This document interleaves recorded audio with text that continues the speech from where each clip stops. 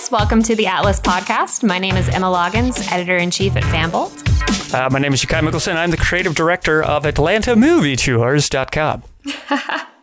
It's so funny that you emphasized the move part of that, because that was going to be my original moving company name. It was like Smooth Movers. Oh, yeah, we talked about that last week. It was for older people. Yeah, and then they canceled on me. So...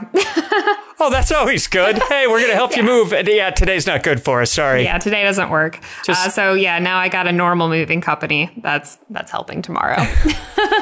A normal one versus old, which is not normal. Those not weird normal. Old people judging me while they gum their food. Pretty much. So we have an interesting show today, and I'm totally surrounded by boxes and furniture in the midst of this move while doing this podcast. So by the time this podcast drops, I will probably be freaking out. Nice. Realistically. Something to look forward to. Yeah, exactly. But we have something super, super cool today. We have my interview and a little bit of information from my set visit to Stranger Things in February. I can finally talk about it. I know I've been teasing it for a lot of episodes now. And we have an interview with the Duffer Brothers, Matt and Ross Duffer, who are the creators of the series.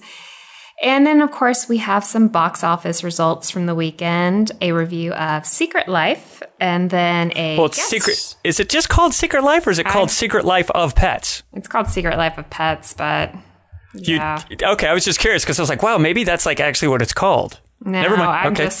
I'm not super in love with it, so I'm just spoiler alert for our no! Section. All right. But yeah, so we have that coming, and then we have a guest review, which I'll let you tease a little bit. Well, we're going to talk about Lights Out, which is Atlanta Movie Tours was invited to a happy hour event that included free booze and a screening of the film. And at the last second, I wasn't able to make it. So we're going to bring in Carrie Burns, my colleague and the founder of Atlanta Movie Tours, to offer her insight. The first ever, I think, guest Atlas review will that be. It's exciting stuff. It's very exciting. New ground, new territory. I like it. Constantly innovating. The Atlas. So how was your weekend? Did you have a good weekend? Oh, well, I'm not quite moving, but it's, gosh, I don't know. I feel like I am because on one hand, Mandy's due date or our due date is Saturday. And, and we're also running around like crazy because, here's what's hilarious. The due date is the 16th and our realtor is trying to close on the house we've been renovating on the 18th, but nothing's quite done yet. So it's just been this like crazy stretch of trying to get all the stuff. And it's such a dumb first world problem, but it's weirdly stressful to try and pick out and go pick up tile for what's going to be your forever home and to try and to design what your forever home is going to look like in like 3 days with a very pregnant woman. That's a real problem. That's not a first world problem. That's kind of a lot. It's been kind of a lot. We've had some like emotional breakdowns over vanities. So it's pretty ridiculous, though, when you say it like that, but it just feels like so much. But we do officially have a bassinet in the room we're staying in, so that makes it real. I know how to put a baby chair inside of a car. Got that all figured out. So, congrats. Home stretch. Yeah, I guess. And now all my wife has to do is push that thing out and, happily ever after, right? No problem. You're good to go. Yeah. Nothing else to worry about ever again. If life was only that simple. Yeah, so you're right in the thick of the move. We're like in this weird preparation for move and other things. I would find something oddly awesomely calming about the idea of moving into a forever home, because what I'm facing now is me packing up all of my crap and being like, I'm going to have to do this again at some point. Oh, because Mandy and I, we've moved a lot. We lived in San Diego, and then we had a place in LA, and then now we're out here in Atlanta, and we're staying with my friend. And before that, we were living in Castleberry. So we've moved a lot. And even before San Diego, I lived in quite a few places. So this is actually really exciting for us. So I agree. I bet. But it's also like, Oh, listen, between you, me, and our entire listening audience, there's no way this house is going to be ready on the 18th. There's just no chance. Well, there's no way all my stuff is going to be ready to move tomorrow either. Sweet. So things are going well. Yeah. So your weekend was obviously nice and relaxing. Yeah, just boxing up everything that I own. So home stretch, that's after we finish recording, I'm going to get back to it, and hopefully I'll make some progress tonight. That seems not doable right now, but fingers crossed. Theme music of some kind. That's all you need. Just a little theme music. Exactly. But yeah, let's hop right on into Stranger Things. I actually finished last Thursday. I finished watching the complete first season. Netflix had it up on their viewing room, and oh my God. So I was like dying for like episodes 4 through 8 because I had seen the first 3 that they had released earlier in June, and then they released the rest of them for press earlier this month. And I know that I have like built everyone's expectations up to be so huge with us, but this show does not let you down. Like it is literally like everything you love about genre movies from the 80s. It's the kids are incredible. The friendship is legit. As someone that's been on set and interviewed them, they are all like that in real life. They're all best friends in real life. And, you know, I've been mentioning this to a couple other people because I've been transcribing these interviews I did while I was on set, and I was looking up their Twitter and their Instagram accounts for, you know, everything that we're going to be pushing out to tag them in. And these kids, like, I think one of them maybe had 41 followers on Twitter and the rest of them had like 12. And their lives are going to change on Friday. I can't wait to see it. They're such good kids and they're so new to all of this. Like none of the kids they've been in like little things here and there, like guest spots on The 100 or The Blacklist, or, you know, some of them have done a little bit of Broadway work. But other than that, these kids are all brand new to this world. Right. So, and they're just so authentic and such great kids. Yeah, and they really make the show. They really, really make the show. But everything about it is so amazing. And I know you've got a lot of stuff coming up, but as soon as you get to watch all 8 episodes, we have to like totally geek out about this because it's so good. I can't wait to be able to talk to people about it. No, I'm actually very excited based on what you've described, because it's kind of right in my sweet spot, you know, kind of being a kid that mostly grew up. Well, I don't know. I'm like a kid of 80s, 90s, late 80s, 90s. So I guess that makes me a kid of the 80s. Yeah. I don't know. I don't know how to define it because I was 3 when the 80s began. So I don't know, but I was also still pretty young when the 90s began. Anyways, like the Goonies, you know, my mom was a big horror movie fan. So I saw every horror film way before any kid ever should. Yeah. Like Freddy Krueger way before. But then weirdly, I was like a huge fan. So it's like this weird contradiction I have of like I was scared to death of him as a kid, but I still wanted to see it. It's like weird. Yeah. No, exactly. It's, you know, I've told people countless times how much Poltergeist, you know, just messed me up as a kid. And even now I can't watch like The Fuzz on TV. Like it just freaks me out.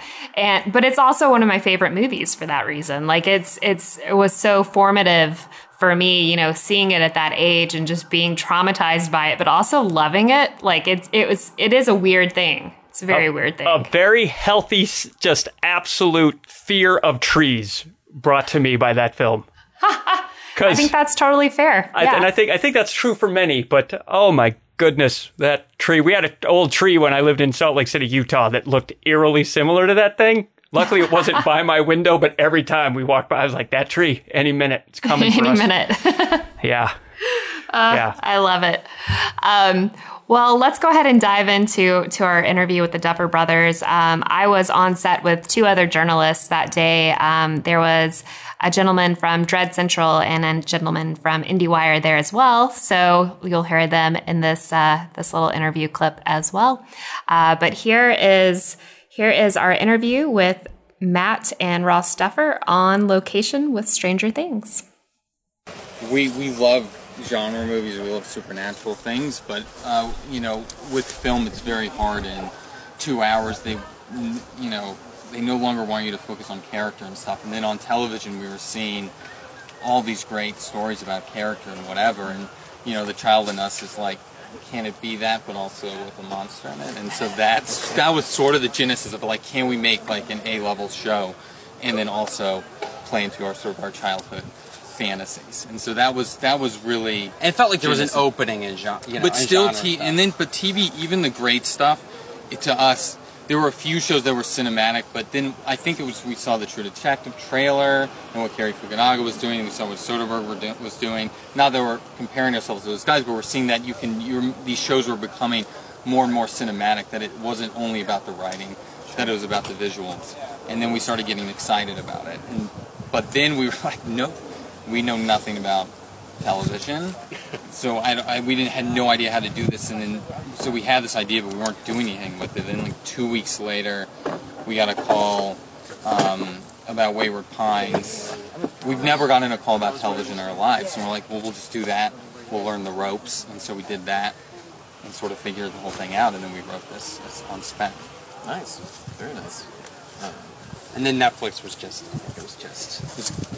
good timing. I mean, we did a little lookbook, we did a little trailer for it, and then we just, you know, pitched it around. But we never, in a million years, expected Netflix. We're not David Fincher or anything. You know what I mean? I was not. They weren't like the Duffer Brothers coming in. No. Yes. You know, I mean, but they. I think it was what they were looking. You know, it was something that they were looking for, and they liked the pilot. I mean, the goals, we thought we saw an opening in something that wasn't being done. And there is genre stuff like The Walking Dead, but it's this is different in a lot of ways. It's trying to pay more homage to the movies we grew up loving in the 80s and the late 70s. So. Can you talk a little bit about the decision to film here in Georgia?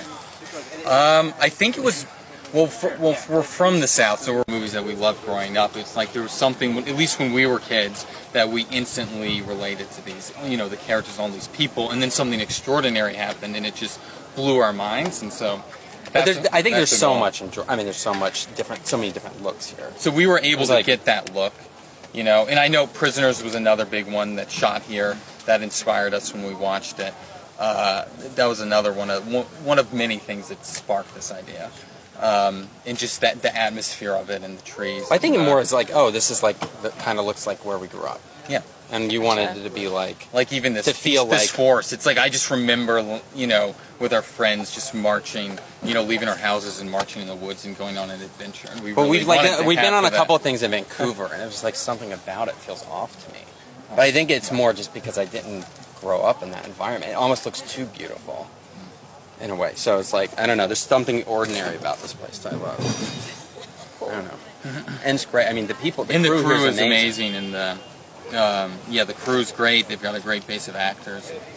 So I don't know. We've had a lot of fun here. How's it been working for Netflix? It's awesome. It's amazing. I mean, the amount of freedom they give us is insane. I figured that would be the case. Yeah, just support, and they want to do something different. You know, you're not given the notes that I feel that in a traditional. Well, I think you just kind of like in the initial meeting, you know, you kind of agree. Everyone agrees on what they want the show to be, and then then moving forward, they don't contradict it, and you don't contradict it. Yeah, and if you ever do, or they ever do, then but there never is, because everyone comes in. Like I think a lot of other networks and stuff, they buy shows and then they try to mold it into what they want it to be, as opposed to Netflix's idea is just, why don't we just buy what we like right away and then just make it? Because it's like the scary things about stuff in the show or stuff in other shows that they do that might scare certain companies away. To them, they embrace. Whereas this, for instance, you know, we have kids in it, but there are real stakes, and there's, you know, no, but there are kids in it, but it's not It's not only for kids. It's hopefully for everyone. But I think that, you know, maybe a network might be more apt to just want to make, if it's with kids in it, it's for kids. Or if it's we got a lot of that when we first started pitching to producers, and we're like, it's like, can it just be about the sheriff? Or if you're going to have kids in it, can it just be the kids? Right. So it's either just a kid audience, right, or it's just an adult. But I remember when I was a kid, I could feel when stuff talked down to me, when it was like, oh, we're making this safe for you, whereas the stuff we responded to, whether Stand By Me or whatever, felt real, and I understood these people, and they reacted in ways that I believed. It didn't feel like adults writing kids. It just felt like kids behaving as kids do, and so that's at least what we're trying to do with this. So it's more like you're actually making art, as opposed to making a product. Yeah, we're Well, I trying hope to. so. We're just Yeah. trying to believe, and it's hard. You're putting these kids in these extreme circumstances, and we're trying to have them react in believable ways. It's not just about them having fun and goofing around. It's about them, their tears, and it gets intense. But the idea is like if a kid is watching, like if kids do watch it, that it feels edgy. That they would it react feels to that. edgy to them because it feels like, because we basically feel like we're trying to make it for ourselves or something that appeals to us. But then I like the idea that a kid could watch it and it feels like adult entertainment with kids that they relate, their age that they relate to. I don't know. Could you talk a little bit more about the specific tone that you guys are trying to strike? Like, I know it's a period piece in the 80s. Yeah. But is it going to be? Are you going to have like references to specific movies? No. Or is it more just the feeling of those? It's more the feeling. I mean, there's certain stuff. I'm sure people will notice things that were, are certainly inspired. But the important thing for us was just, it's not like trying to lay Easter eggs for a bunch of people to find. It was more about that tone, which is characters that you love and you care about going on these. But there was something very adventures. sincere about those movies. They weren't like, they never winked at you. So like we didn't want to do that. So No. it felt like it's played very straight. It's fun, but like the fun comes from like real play. So it's not. So I don't know. It's more capturing how those movies made us feel than trying to like remake one of those movies. So I don't know. I know we tried to be very, I don't know, straightforward with.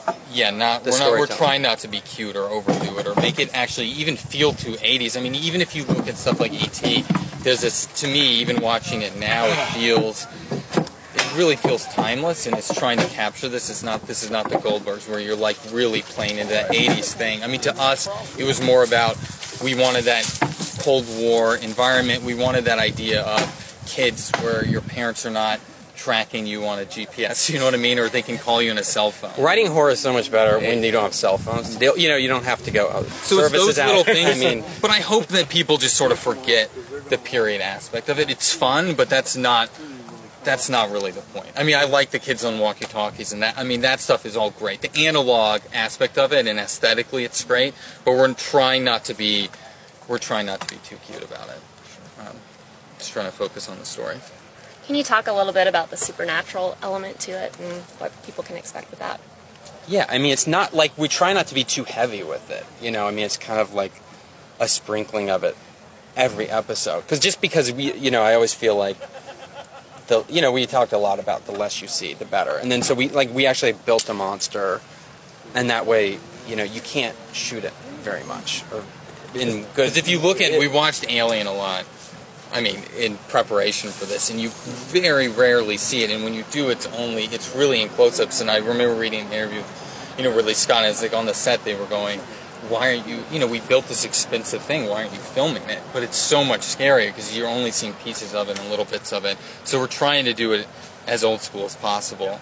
And then, also this is an 8-hour event, and we try to structure it as much like a big film as possible, unless like a TV show. It's not. It's ramping up and building to this climax that happens really in 8 where everything goes crazy, but before that it's just a little more until it reaches this. So like the first crescendo. episode is like just a shadow and noises, and then the idea is you get to see a little bit more, and a little bit more, yeah, until it builds. So it's more like an undercurrent of supernatural. It's not. But we want it when it hits. Yeah. When it hits, the goal is when it hits that it has impact. So you're waiting for it, and usually in every episode there's something big that happens. But when it does, hopefully it feels like there are actual stakes to it. Because it really, again, it's like if the kids in Stand By Me are just, for most of the show, they're just talking and hopefully coming of age, and then every once in a while you hit them with this stuff. I mean, even if you look, Spielberg was obviously a big reference, but Stephen King was also one, in that it's really about, if you look at his work, his best books, it's really about the evil of evil of man and what that is. And the horror is always just representative of something else. So that's hopefully what it is, that it's bringing out all these problems in these characters. But it's not really about the monster, if that makes sense. So we have it's just a catalyst. We've got a little bit of it in there, too. Oh, yeah. Oh, yeah. Well, that was the idea. It was like, because TV, you can kind of, I thought we could you can't do, well, I guess they're doing it now. As a movie. It's finally on. I know. It's like after 15 10 years. Yeah.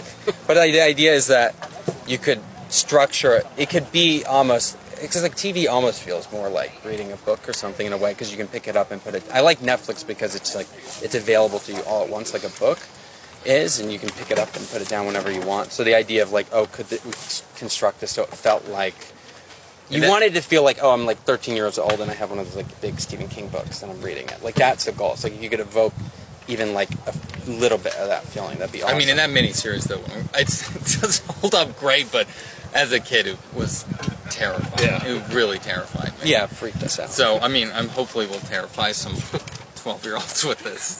That would be great. Well, that's an interesting point because of some of the references you made, as well as just the general idea of making something scary that everybody can watch. Yeah. How do you gauge that? Is there a limit that you put on yourself of that's too scary, that's too much, that's going to be too much for younger audiences or whatever, or do you just we just trust it? Yeah. I mean, but again, I think if it's not playing into the gore factor, I think that it's.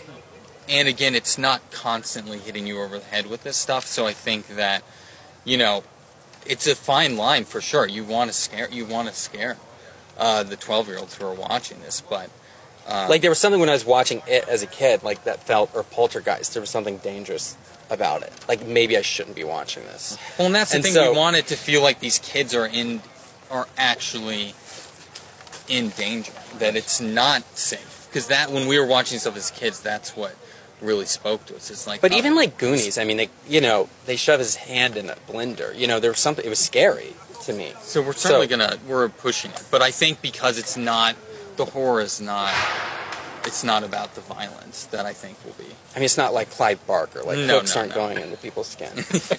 Yes, that's good enough. No, there is a little Clive Barker in it, a little bit. Well, we love Carpenter. It's not disgusting. Yeah, it's like the trailer we made was it was a hybrid of. It was. I mean, it had a bunch of John Carpenter and Wes Craven and E.T. and Stand By Me and Nightmare on Elm Street, and then it was all scored to John Carpenter. And it was when we put John Carpenter on E.T., I was like, this is sweet. This is kind of the tone. Well, because I feel that worked really well. Well, E.T. is, it's pretty scary. A lot of it is, especially that first stuff. And so when we saw those tones all sort of come together, it sort of felt like it merged as one. It didn't feel disparate. Because we kind of have we have teens and we have kids and then we have adults. So we always, the very basic thing is the kids are more on that, Stand By Me or Goonies kind of coming of age story, and the teens are in more of if it is Nightmare on Elm Street, sort of that sort of 80s horror John Carpenter or Wes Craven storyline, and the adults are more like Spielberg, where it's they're more in denial about what's going on, and they slowly come to realize that Close Encounters thing a little bit. That's the very rough. It's not exactly like that, but that's how we thought about it when we first came up with it. These three storylines, and then making sure tonally that they. But when we did that trailer, which I thought was a cheesy idea when our agent suggested it, but then you did it, and you're like, it made me feel better that the show would maybe work because I thought they intertwined pretty well. Yeah. The three things. But it was coherent. But I think the thing is because they're actually all sort of doing the same thing in a lot of ways in terms of that they ultimately are just about characters and they are just very real. Halloween is about it's such an ordinary looking neighborhood with ordinary people experiencing something, extraordinary and scary. And it's the same. So it actually all works together pretty well. That's the fun thing about TV. You have so much more room to sprawl out. That was nice because when we were writing features and stuff, you realize how little room that you have.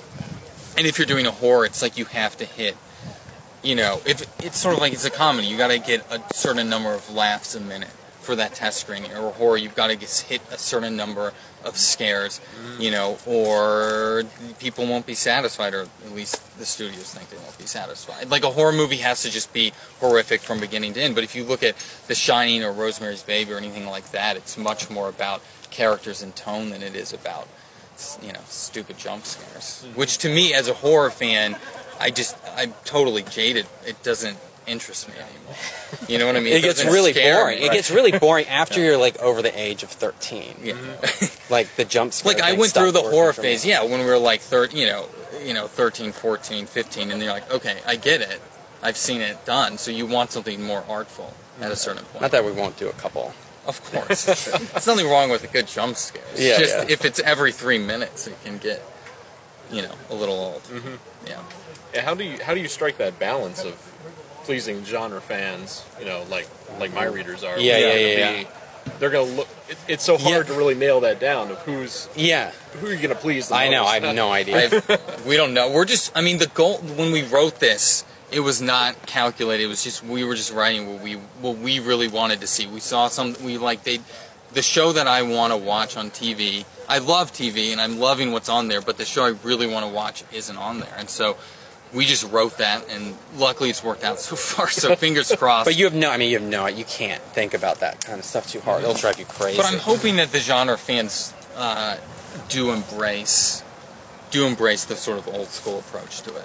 That it's okay that it's not scaring them every second. That it slows down and you get to know these people. I mean, I'm hoping that works for everyone. That's the goal. Can you guys talk a little bit about the casting and what you were looking for with your leads? I mean, the main thing was, there was Winona, which was like the first big piece that slotted in to place, and she just is someone we wanted right away. And she's Winona, and then that sort of gave the show a bit of an identity right away. And then the big thing was just finding these kids, and with that, you just audition the hell out of everybody who's interested. So they said like 20,000 things that makes me excited about this show. Right. So it's one question before I go there. I was just going to ask about Georgia recognition factor, but that has nothing to do with their interview. It's there's a couple little and I don't think it's too spoilers to say this. I want to say it was like episode 5 or 6.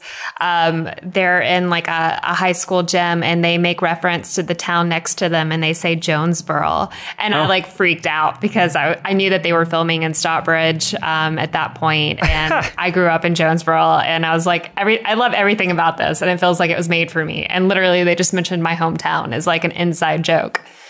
So but aside from that, I mean, so much of the outdoor stuff is shot at Stone Mountain. So if you're familiar with kind of the area over there, I mean, woods all kind of look like woods. Yep. But that was all shot over there. So yeah, it's not a lot of places that scream Georgia, but if you know where to look for it, you can see it. Well, I just, because a lot of the stuff that they talk about, just like you could kind of feel when you're being talked down to as kids, immediately knew exactly what they were talking about. Exactly. And the whole idea of being authentic. And I was also kind of surprised on the range of references they made. They did even reference Goonies, which when I was a kid, it was like this weird combination of like, oh, fun, but there's actual real danger. You know? Exactly. It's kind of weird in the same movie when some guy's like, Jaws of Death that are plastic teeth hold people up is the same movie when you're afraid for Chunk and there's an actual dead body in an ice cream cooler. So, no, I'm super excited. Also, the other thing that blew my mind was watching E.T. with John Carpenter music. Hello. What a difference that would make. That's so powerful. Yeah. So, yeah. It was, I could just listen to them talk forever. They were, just going back and forth. It was a little bit of a challenge transcribing that because you can't really tell the difference between Matt and Ross. Right. Their voices sound identical as well. They got that brother thing where they just kind of talk over each other. Yeah, they just finish each other's sentences. Yep. But yeah, it was this thing, when we went to set, they were actually filming the finale, and the scene that we saw them shoot was actually used in the pilot episode. So that was kind of interesting to see. But none of us really had any idea other than, this kind of brief description of what the show was going to be. We didn't really know what to expect. And now having seen it, I have like 1,000 more questions for them. Right. And I just want to talk to them about it because it's everything that I was excited that it would be when I was on set. And it was oh my God, everyone has to watch it. It's the best thing ever. So high marks for Stranger Things. I also loved how they called Netflix a book. It's always there when you want it. I never thought of it that way, but I thought that was a pretty powerful analogy. So yeah, it was funny when I was interviewing the little boys in this, they made that same analogy. They're like, because I had asked them what their favorite episode of the 8 was to film. And they're like, it's all one story. It's all like a book. You can't really pick your favorite chapter of the book. So I thought that was kind of an interesting way to look at it too, looking at series on Netflix as books. Always there when you want it. And, it kind of made me realize something about myself too, just in terms of how and it was triggered by what they were talking about. Binge watching is like a huge issue for me. I'm a really bad watcher of television. Be like, I guess I'll wait to see what happens next week. There's like, cause I always like to see the story. That's one of the things I love about movies is you kind of have the whole arc typically in one movie in, 2 hours or 3.5 hours if you're Michael Bay. But still like, but that's weirdly like I just got through binge watching, the 6th season of Game of Thrones, specifically because I didn't want to get into it and then have to wait a week for the next episode. Yeah. So but it is interesting. Like it's weird because I feel like I have like a weird guilt thing about that. But the moment those guys call Netflix like a book, I feel better about it. I'm like, I'm this way because I'm very sophisticated. There you go. It's highbrow. I'm a big reader. Yeah. Exactly.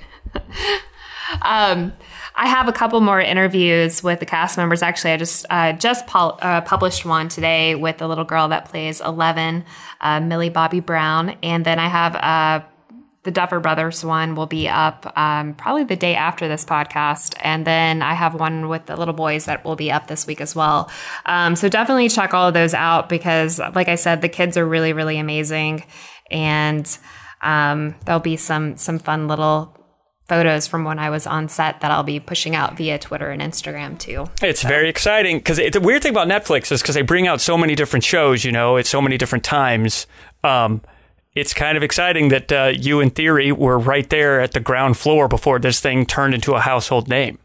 Yeah, I mean, I was there with 2 other journalists. So, I got to sit there and play D&D with 2 of the little boys on the set and watch them kind of like geek out over things from the 80s that were like toys that I played with in the 80s and kind of explain everything on set. It was so surreal and so cool. And it's literally one of my most favorite moments out of anything I've done career-wise thus far, just because, I've ended up loving the show so much and getting to have that experience before, it really got huge, which I predict it will, was just really special.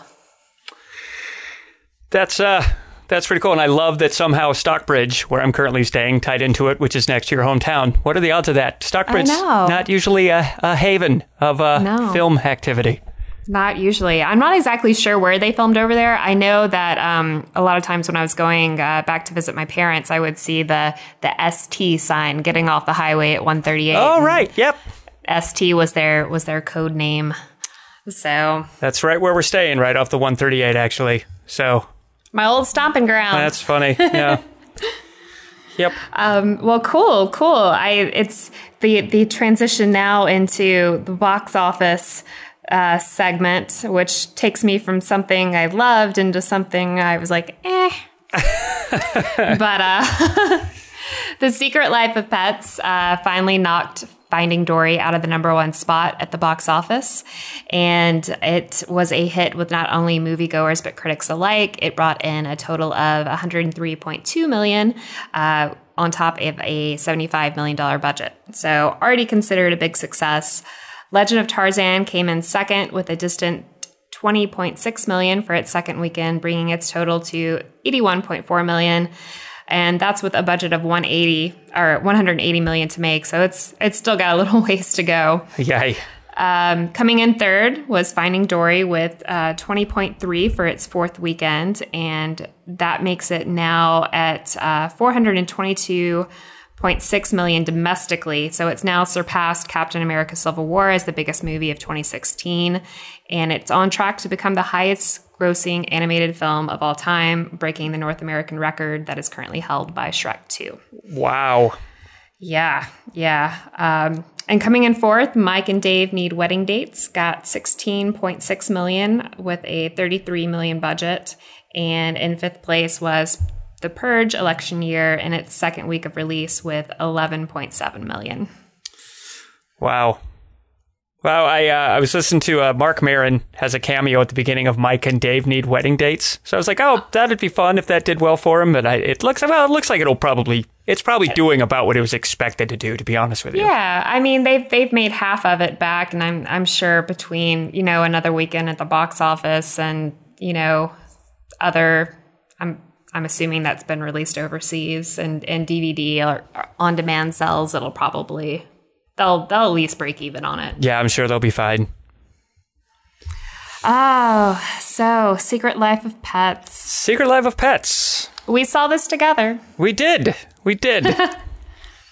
So I had very high expectations of this because I remember when the trailer first came out, I want to say it was last year, I was so in love with it. I thought it was like the greatest idea ever. It looked so cute. So many big names in this. Louis C.K., Eric Stonestreet, Kevin Hart, Jenny Slate, Ellie Kempler, Lake Bell, Dana Carvey. The list goes on. Such a great team of people behind it. But I think my expectations were a little too high. Well, it did that thing where it showed a lot of the bits in the trailer.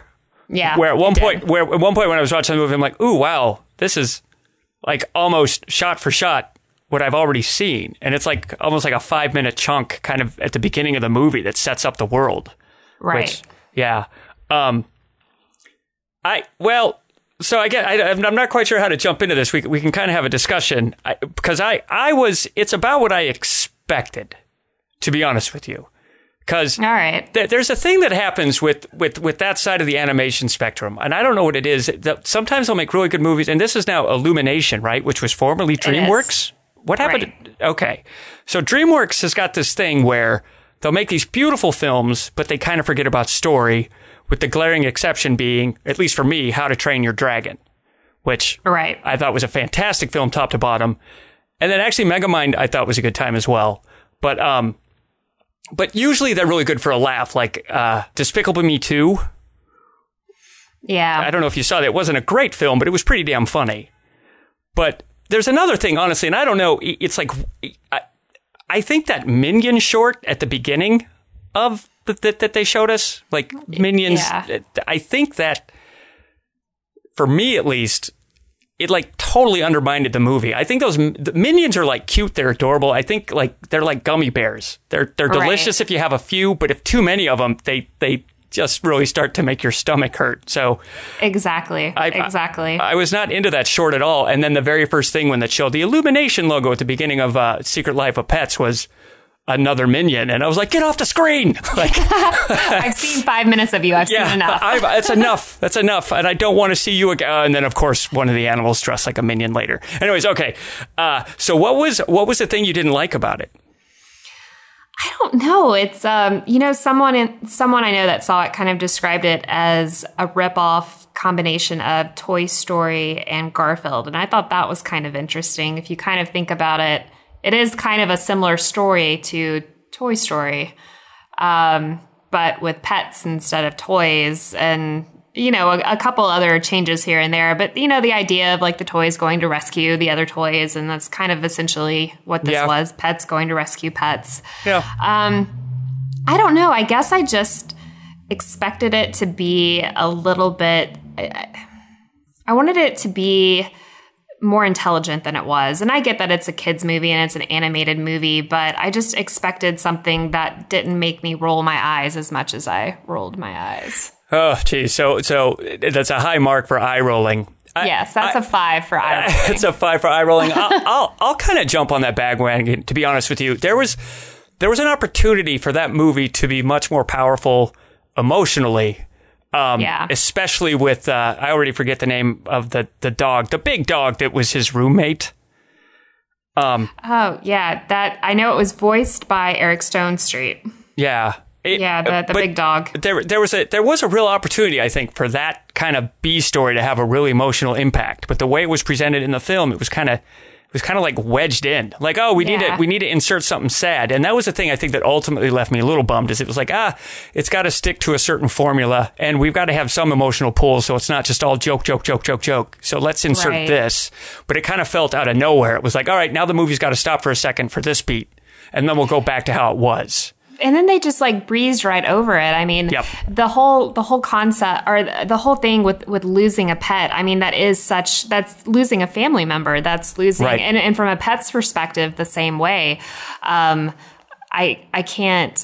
There was so much of a opportunity there for them to do something that was almost comparable to like the first 5 minutes of Up. Yeah, that could have been really just like heart-wrenching, and they breezed right over it. Like, it was just, there wasn't even really a point of it being in there. I totally agree. And it wasn't set up anywhere. It just kind of came out of nowhere after that really weird, why am I watching all of these hot dogs sing and dance sequence? I was a little bit confused by that. But I mean, it was fun visually. But still, I'll admit that I was entertained. There were enough gags in there and enough character interplay where I was kind of amused. I thought that, and it's no fault of Kevin Hart's, but I thought his character was a little too one-note yelly, which I think there was a few bits where I thought was funny, and I'm like, oh no, he's going to start yelling it again. And like, there's a certain moment where it's like, just because it's a little white fluffy bunny doesn't mean it's going to be hilarious that every joke is screamed.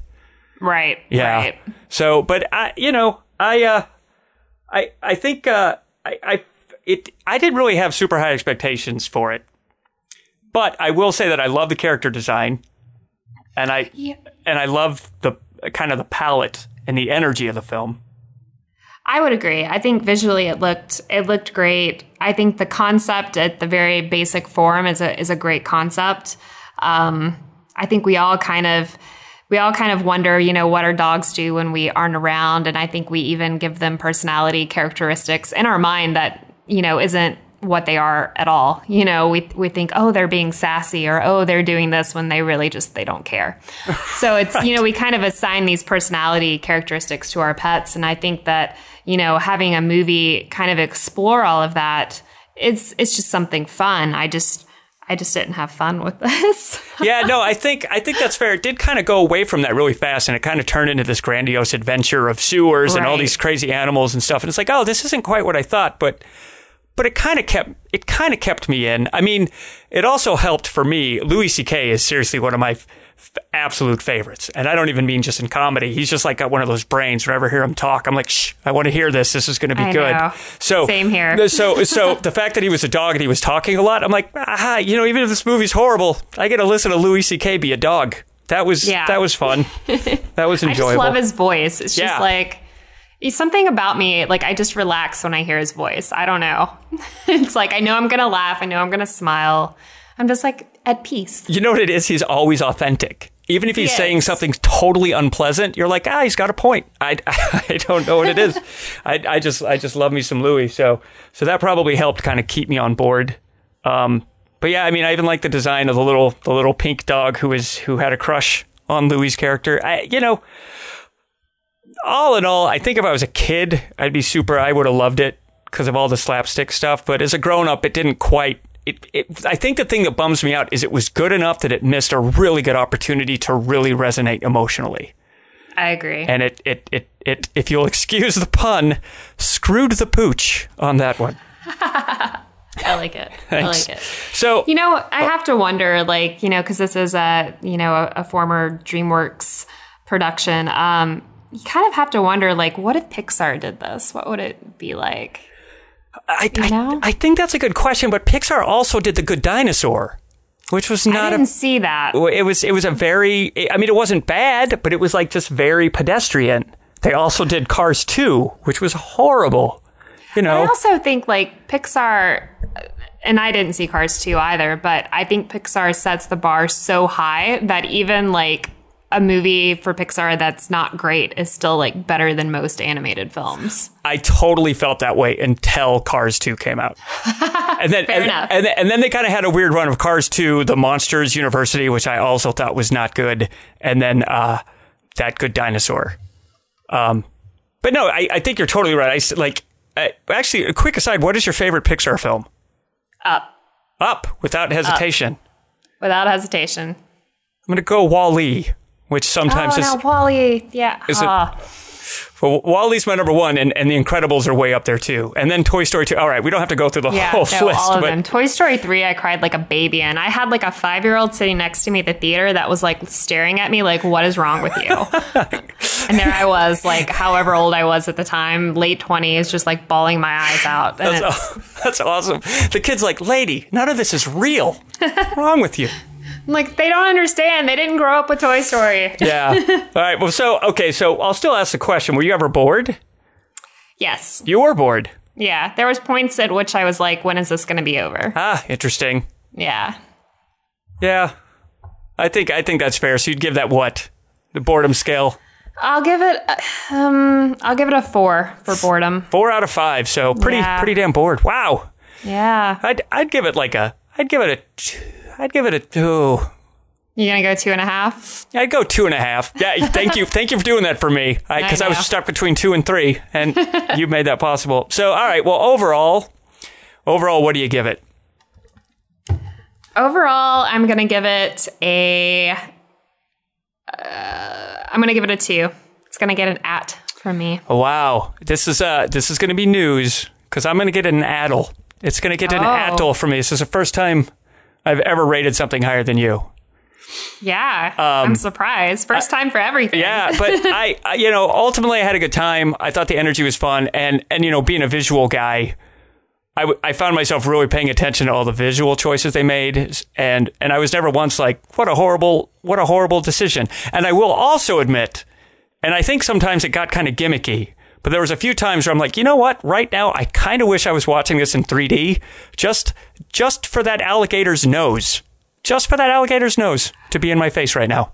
I didn't think about that, but I think that would have been a good choice. Yeah. Because there were many times when it was doing stuff close to the camera, and I'm like, you know what? I bet in 3D, it's either I will vomit all over the person in front of me or have a great time. It depends on how good the 3D is. So after all that, The Secret Life of Pets gets an at from Emma and an addle from the likes of me. So there you have it. Number 1 movie in America. We should ask a kid what they think. They're like, get over yourselves, you pretentious buttholes. It was an angry rabbit and a dog. Yeah. So we're now going to do another Atlas first, kind of interrupt, and go to this conversation with Carrie Burns about Lights Out and see what her thoughts are with the official Atlas review. Emma, don't break anything while we're gone. Okay, I'll try not to. So, as threatened, we're now hanging out with Carrie Burns, the founder and colleague of mine at Atlanta Movie Tours, because she, unlike me, actually followed through and saw Lights Out last week. I did. She did. It was scary. I'm still sleeping with the lights on. No, that's not true. Oh, that's not true. Nice. Well, before we jump into that, is there anything you want to talk about with Atlanta Movie Tours? Oh. Given that, there might be a few things going on with Atlanta Movie Tours. Right. There's always exciting things. Well, I would say probably the biggest thing is that we have our first official sales manager, and that is Patty Davis, co-founder of Atlanta Movie Tours, has returned. Ooh. And she is sales managering. So the custom tour sales actually have an owner now, which is nice. And that's very exciting. And then we also have, we're sponsors of the 48-hour film festival, which for those of you who are not aware of it, it is the projects are all the films are shot in 48 hours. And they were I think they just wrapped up a couple of days ago. They basically, I think, shot over the weekend. And then next week at Landmark Theaters, Atlanta Midtown, which is over there. I think that's the one there off of Monroe, if I'm right, is they show it there. And they show all of them. I think Gabe, who is the city producer, Gabe Wardell, is this Atlanta city producer. I believe he said there were 90 projects. So it's actually like Monday through Thursday they show all these. And our wonderful trailer done by you, Jakai, gets shown beforehand. So it's always a lot of fun. I mean, it gets a lot of cheers. So there's a lot of people, especially a lot of these filmmakers who know about Atlanta Movie Tours. So it's always pretty exciting. And I think actually technically, even though I didn't do it all in one shot, but I think technically this newest promo would qualify, because I think all in all it was done in 48 hours or less. You know what? You're probably right. Yeah. But then again, we're going to walk you through, and this is for the first time ever, the Atlas media review. From a guest perspective. Instead of you and the lovely Emma. Not that you're not lovely, but not quite as lovely. I am not as lovely as Emma. Yeah. So, well, let's kick this thing off. So, really fast, just to give people an idea of what this film. Here's a quick synopsis of the movie. When Rebecca Teresa Palmer left home, she thought that her childhood fears were behind her. As a young girl growing up, she was never really sure of what was real when the lights went out at night. Now, her little brother Martin, Gabriel Bateman, is experiencing the same unexplained and terrifying events that jeopardized her safety and sanity. Holding a mysterious attachment to their mother, Maria Bello, the supernatural entity has returned with a vengeance to torment the entire family. So, just put you on the spot. Scale of 1 to 5. How would you rate that 5 synopsis? Being good? No.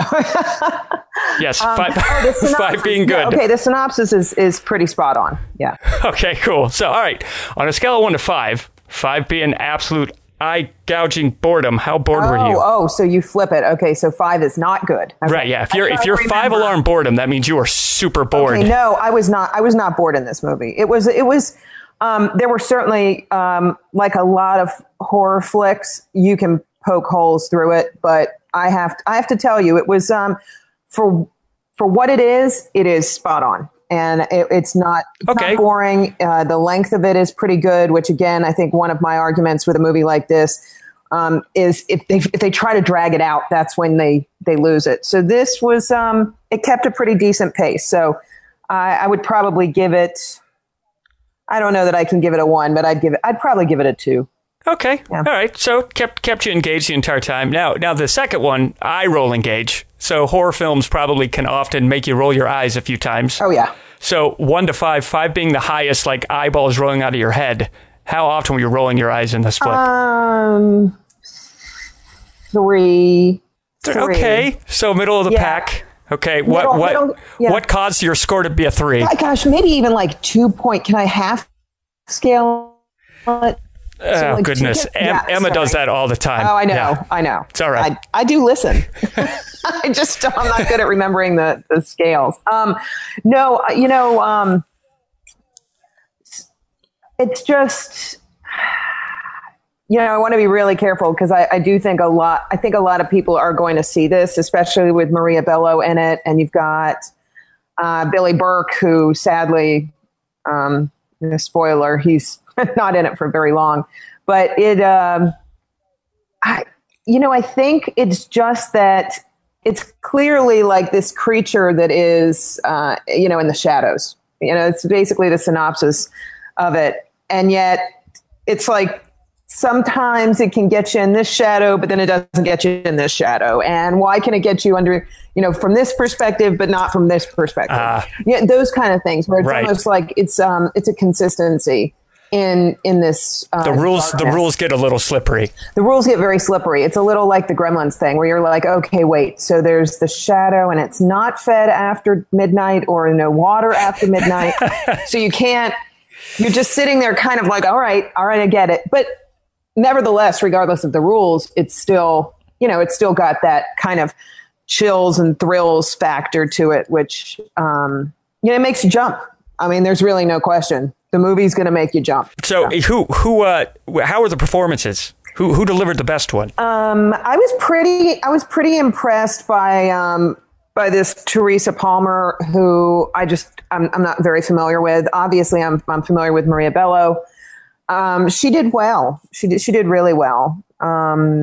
She's pretty nuts. And and it's got a really good end. So it's not, again, it's kind of, she's good. But I've pretty much always, I'm trying to think of some of the things that she was more notable in, but she's got a pretty long-standing history of film, and so she definitely did not disappoint. But I will say that the Teresa Palmer, Rebecca, the main character, she was great. She was really great. Now, the funny thing in it is that I don't know how much they really look alike. I haven't done like a side by side, or if maybe by chance, I don't think they're related at all. But her and Maria Bello in the movie were really well cast as mother and daughter. So you almost they favored each other. So it was good. Okay, cool. All right, so it sounds like overall it was a good this kind of movie. I don't think there's much of a Georgia recognition factor, is it? I think it was filmed in Sweden. Yeah, no, this was definitely not Georgia film. Do you ultimately regret the time you spent watching this film? Yeah, it was worth watching. I don't know that I'm going to watch it again. Right. So the moment of truth, on a scale of 1 to 5, 5 being the highest, what do you rate this thing in the Atlas Review official? I'm gonna go 4. I'll go 4. Wow, full 4. That's an ATLA. That's a very commendable score. Now, is that an ATLA just overall in terms of film history, or specifically in the horror film genre? No, specifically in the horror film genre. I bump it down to a 3.5 overall. I don't know. I'm going to be curious to see how it does. I don't know how much coverage it's going to get, but well, when I saw it was rated PG-13, I was like, oh, yeah, well, that's. Yeah, like whenever a horror movie tries to go like, we're going to be scary, and it's PG-13, to me it just means like a lot of people are going to look in a closet, and then the music's going to get intense, and they're going to open the door fast, and there wasn't anything there. And then that's going to happen 98 more times in the film. But that's what I can safely say. I actually forgot about the PG-13 rating. The only way that it stood out as being PG-13 is the nakedness. All right. Like it was very clear that people were naked, but they didn't show anything. And so that really became a little bit more apparent in a couple of scenes. And that was the only time I really remembered it, because they had, I think, just enough, it didn't go into the full gore that it would have if it had been R. I was very surprised they went with PG-13 for this. I don't know why they made that decision, but it's definitely going to, it's spooky. It's got that thriller aspect without that, continuously letting you down, building you up with the music, letting you down. That's right. It doesn't really do that, which is why I give it a better rating. Well, that's to be honest, it's a much higher score than I anticipated. A 3.5 to 4, an ATLA to an ATLA is, I think that's pretty impressive and really high marks. Well, you've got to remember too, though, I'm a it's like if you look at my Yelp ratings, I'm like a high-end rater. Oh. You're a high-end rater. Take this with a grain of salt. Right. I rate highly just based on effort, and that's all that matters. Yay, you made a movie. Nice. So. Well, it's very good of you, Carrie. Thank you so much for taking the time to be our first ever guest Atlas reviewer. This is a big deal, and I'm very excited you could be a part of it. You're welcome, Jakai. Thanks for having me. So that's Carrie's thoughts on Lights Out. So I broke everything around me while you were gone. Well, did you get any packing done? No, I got no packing done. It's still not looking good. Dang. I believe in you. Thank you. People keep telling me that. Everyone I tell that I have so much left to do, they're like, I believe in you. Well, I'm glad somebody does, because right now I have no belief in myself. Well, great. You can use the power of everybody else's belief. Exactly. I'll take the positive energy. There you go. So we have a lot of cool stuff coming up before the end of the month. Next week, we'll have one more podcast before I head out to Comic-Con. But then at Comic-Con, we have so much cool stuff coming. Interviews from all the CW shows, Mr. Robot, which starts back on July 13th, which is tomorrow, or today, if you're listening to this as soon as it comes out. Time travel. Yes. Really, really great series. If you haven't seen it on USA Network, highly, highly recommend it. So we'll have that coming. And then, of course, Project Cosplay at Joystick Game Bar at 9 o'clock on July 21st. The theme for this month will be Ghostbusters, which I still haven't seen that movie. I'm hearing a bunch of really confusing things about it. Maybe we can talk a little bit more about that on the next podcast as well. Yeah. Let us crack that egg next week. Let's crack that egg next week. But yeah, that's all coming up. And do you have anything to tease? Oh gosh, just a baby.